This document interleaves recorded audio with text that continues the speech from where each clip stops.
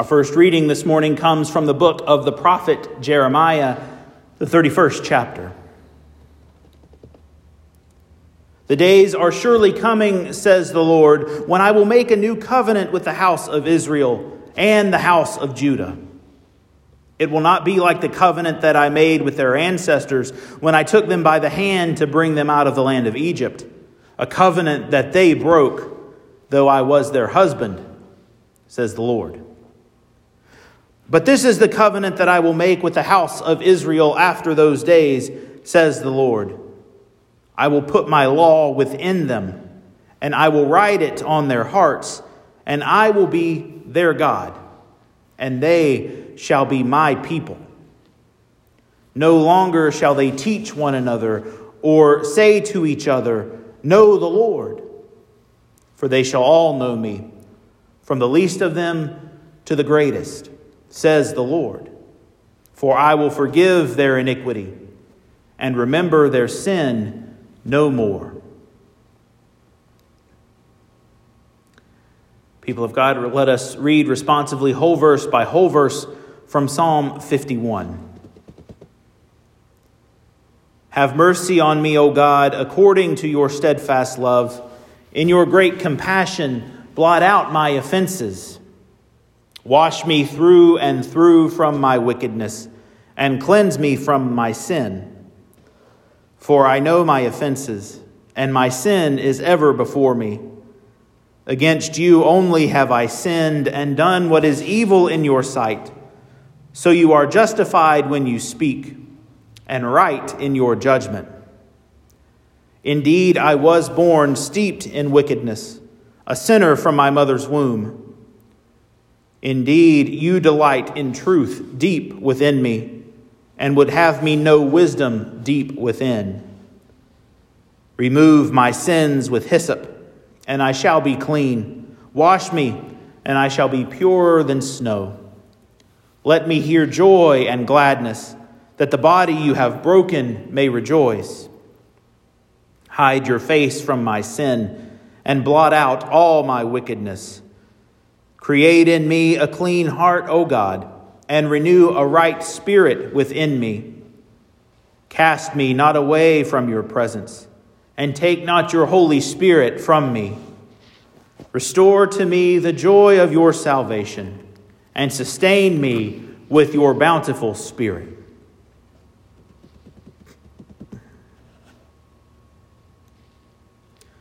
Our second reading this morning comes from the letter to the Hebrews, the 5th chapter.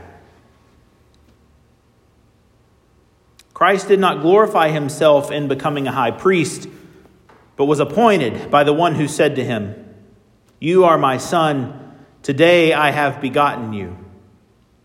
As he says also in another place, You are a priest forever, according to the order of Melchizedek. In the days of his flesh, Jesus offered up prayers and supplications with loud cries and tears to the one who was able to save him from death. And he was heard because of his reverent submission. Although he was a son, he learned obedience through what he suffered. And having been made perfect, he became the source of eternal salvation for all who obey him, having been designated by God a high priest, according to the order of Melchizedek.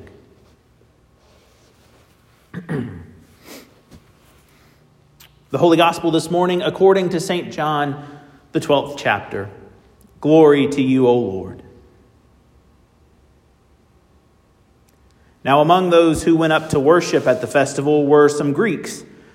They came to Philip, who was from Bethsaida in Galilee, and said to him, Sir, we wish to see Jesus. Philip went and told Andrew. Then Andrew and Philip went and told Jesus. Jesus answered them, The hour has come for the Son of Man to be glorified.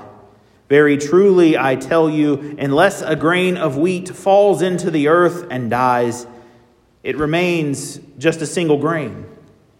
But if it dies, it bears much fruit. Those who love their life lose it, and those who hate their life in this world will keep it for eternal life. Whoever serves me must follow me, and where I am, there will my servants be also. Whoever serves me, the Father will honor. Now my soul is troubled, and what should I say? Father, forgive me from this hour? No, it is for this reason I have come to this hour. Father, glorify your name. Then a voice came from heaven. I have glorified it, and I will glorify it again. The crowd standing there heard it and said that it was thunder. Others said, an angel has spoken to him. Jesus answered, the voice has come for your sake, not for mine. Now is the judgment of this world. Now the ruler of this world will be driven out. And I, when I am lifted up from the earth, will draw all people to myself. He said this to indicate the kind of death he was to die. This is the gospel of our Lord. Praise to you, O Christ.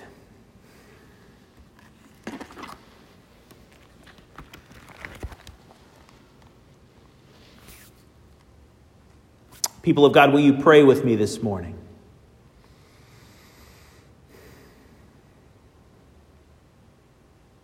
Have mercy on us, O God, according to your steadfast love.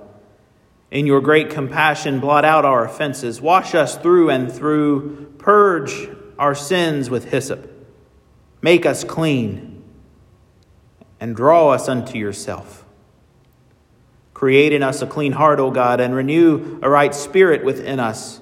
Cast us not away from your presence, and take not your Holy Spirit from us. Restore to your creation the joy of your salvation, and sustain us all with your free, bountiful Spirit. Sustain us with that Spirit that makes this word you have given to us burst forth with life, that in all things we may be called your servants and be found where you are. All these things and all the things of our hearts we lift before you in the name of the Father, and of the Son, and of the Holy Spirit. Amen.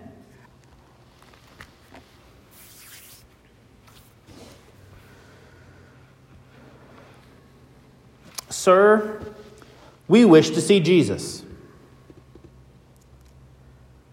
We who look for the day of Christ's return internalize this request, particularly at times when the course of our daily lives seems to be too much to bear. When doctors speak words we've prayed never to hear. When loneliness and separation drag our hearts down into the pit of our stomachs. When trauma persists to claim a piece of us it never should have been allowed to take in the first place. When we look around and see how women, men, and children suffer abuse and are marked for death because of where they're from, what they do, the color of their skin, or the accent in their voice. At these times, most especially, we wish to see Jesus, to know and experience the blessing of his presence, to glean from him some wisdom that might ease our anxieties, to have his teachings and his power tear down the self-serving systems of greed and hatred, bringing justice, peace, and wholeness to all creation. We wish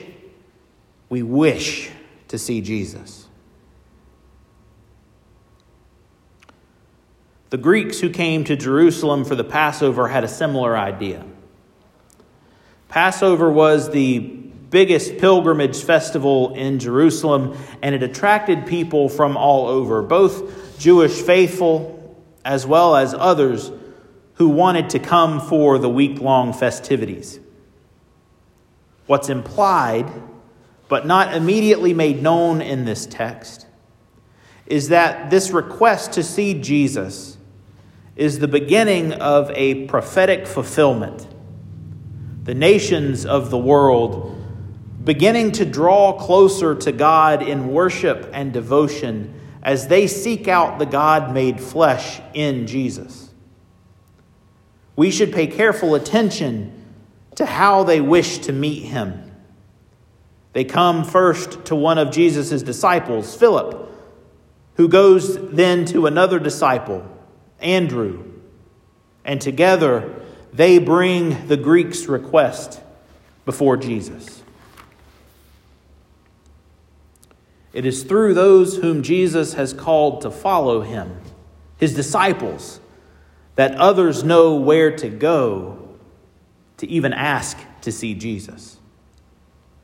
We, Christ's church, are the ones who God calls to help make the connection, to make the introduction between Jesus and those who long to see him, just as we do.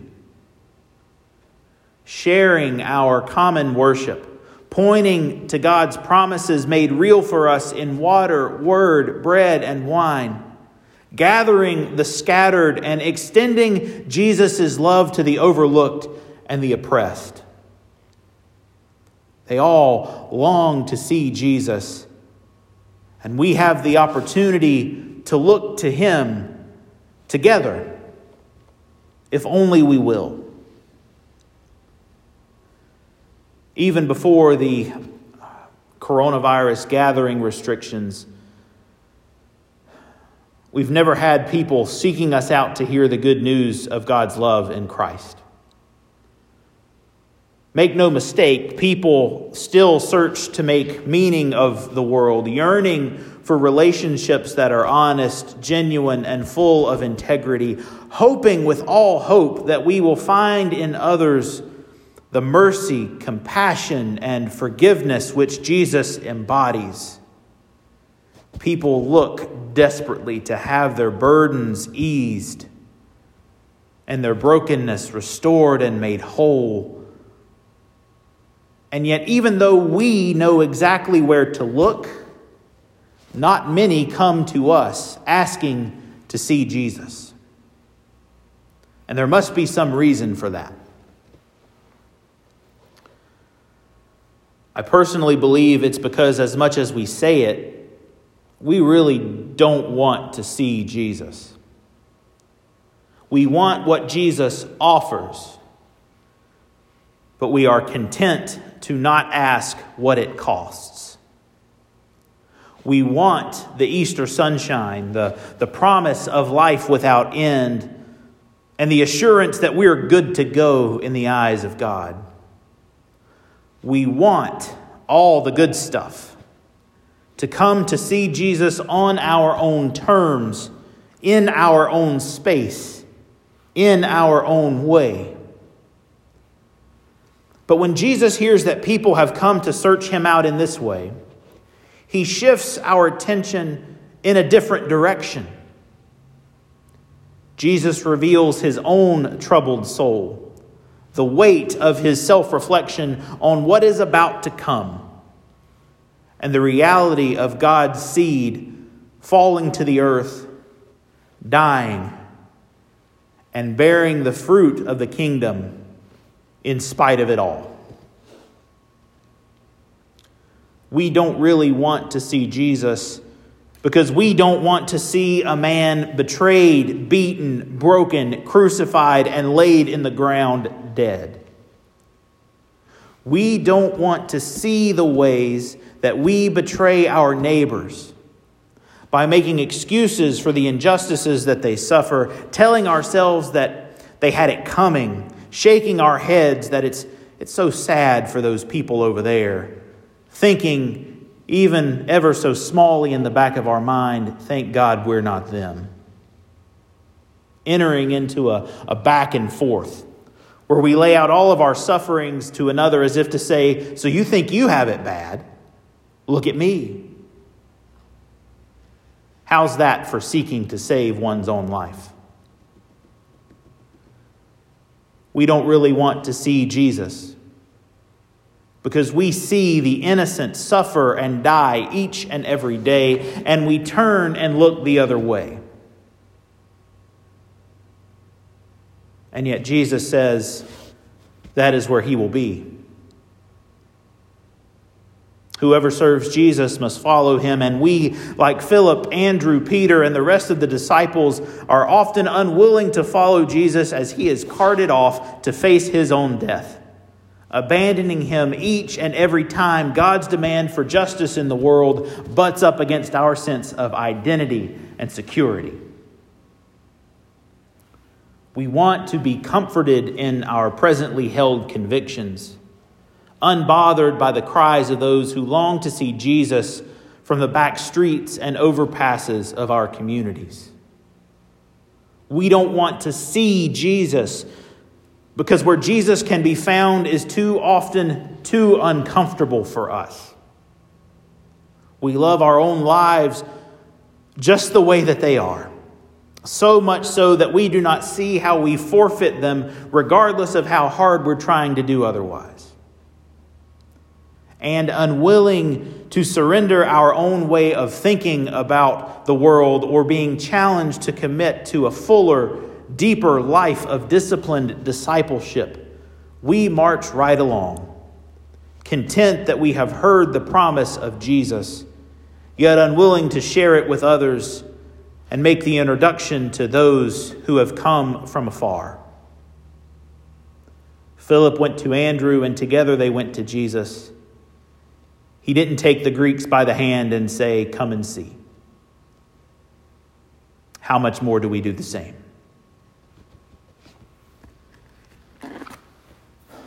But see, now the hour is at hand. And rather than seeking to save ourselves, Jesus shows us not only the purpose of his own life, but of our own.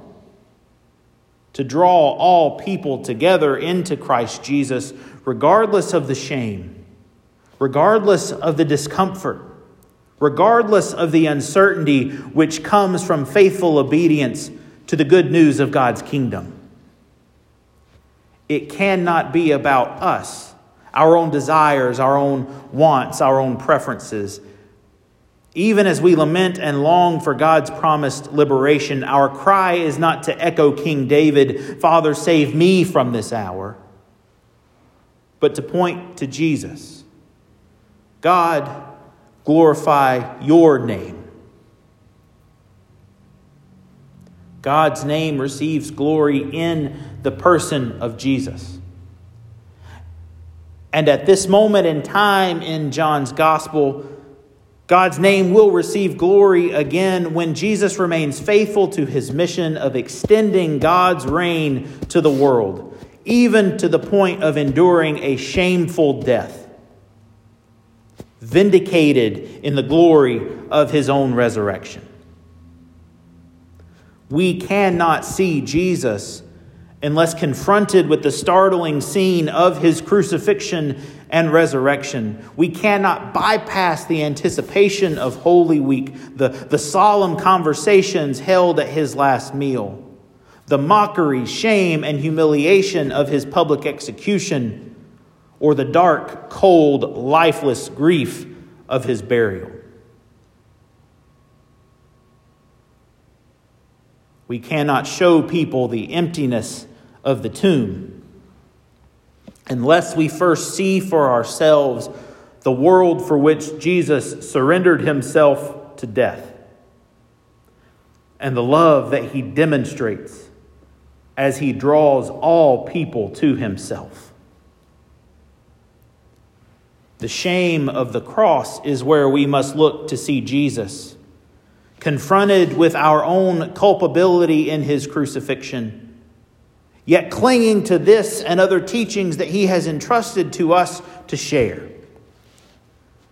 God has already passed judgment on this world, promising to bear much fruit and drive away the forces of sin, death, and the devil, which claim to rule us from the face of this earth, gathering us all together in the life of the crucified and risen one. So tell me now, who wishes to see Jesus. Amen.